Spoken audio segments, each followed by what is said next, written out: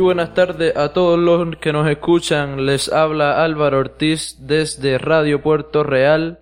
Hoy vamos a comenzar un nuevo segmento de poesía y literatura en general con nuestro invitado especial Ernesto Díaz. Ernesto, ¿qué tal estás? ¿Cómo te encuentras? Muy bien, gracias Álvaro, un placer estar aquí en el día de hoy y gracias por tenerme como un invitado aquí.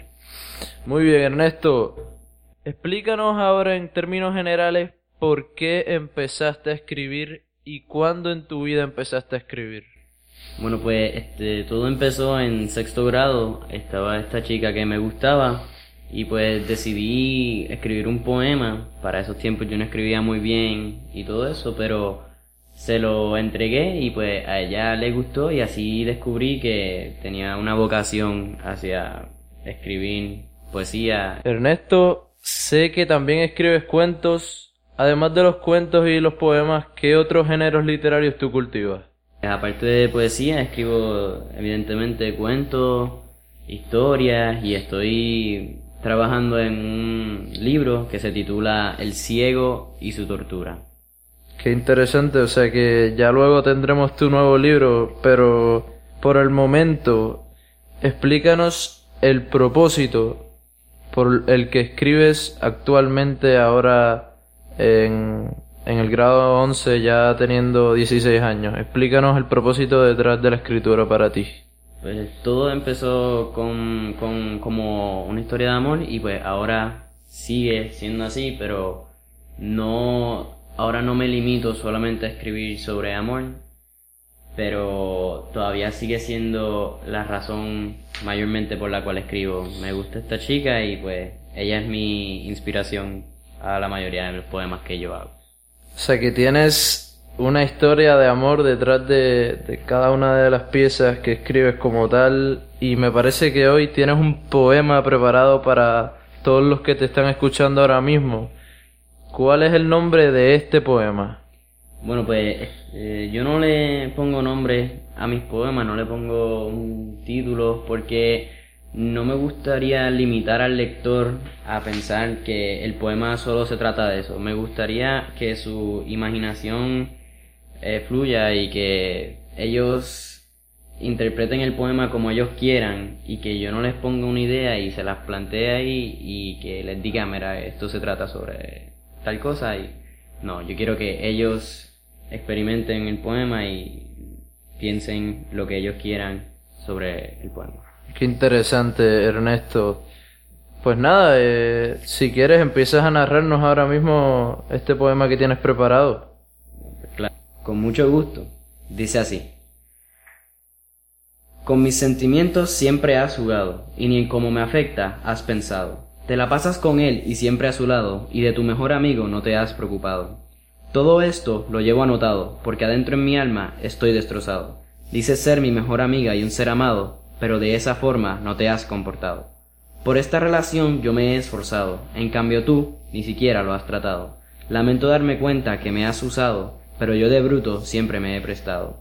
Ya este contrato quedó anulado, porque de ayudarte ya yo estoy cansado. No puede ser que no lo había notado, pero tu verdadero lado siempre fue malvado. No me importa que me eches a un lado, total, yo siempre he sido muy apreciado. Aunque esto ahora no está anotado, ya que año tras año te he despreciado.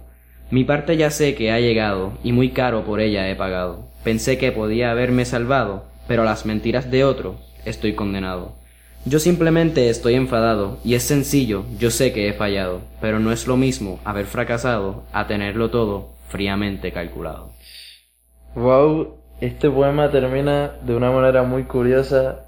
Ahora mismo tú, por favor, explícanos qué hay detrás de este poema, qué quiere decir cada una de sus líneas, o en términos generales explícanos por qué lo escribiste.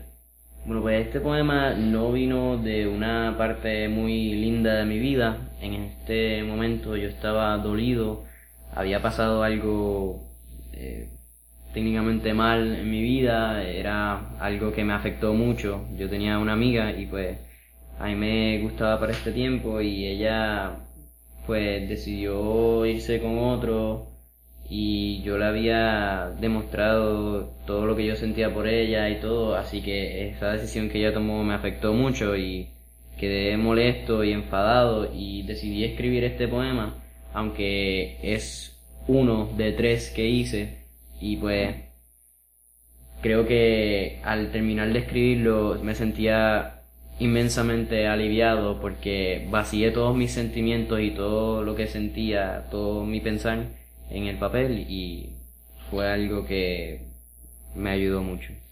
Interesante por demás. ¿Y tú le llegaste a enseñar este poema a esta persona tan especial para ti?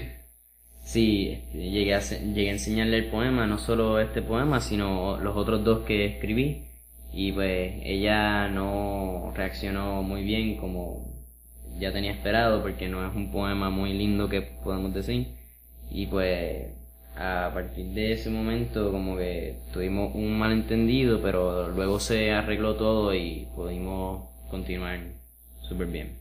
Wow, muy interesante esto. Me imagino que tienes muchísimas otras historias por contarnos, pero se nos está acabando el tiempo.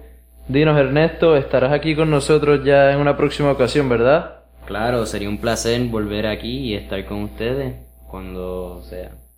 Pues muchas gracias a todos los que nos escucharon en el día de hoy. Desde Radio Puerto Real los dejamos por hoy. Espero que tengan una muy feliz tarde y hasta la próxima.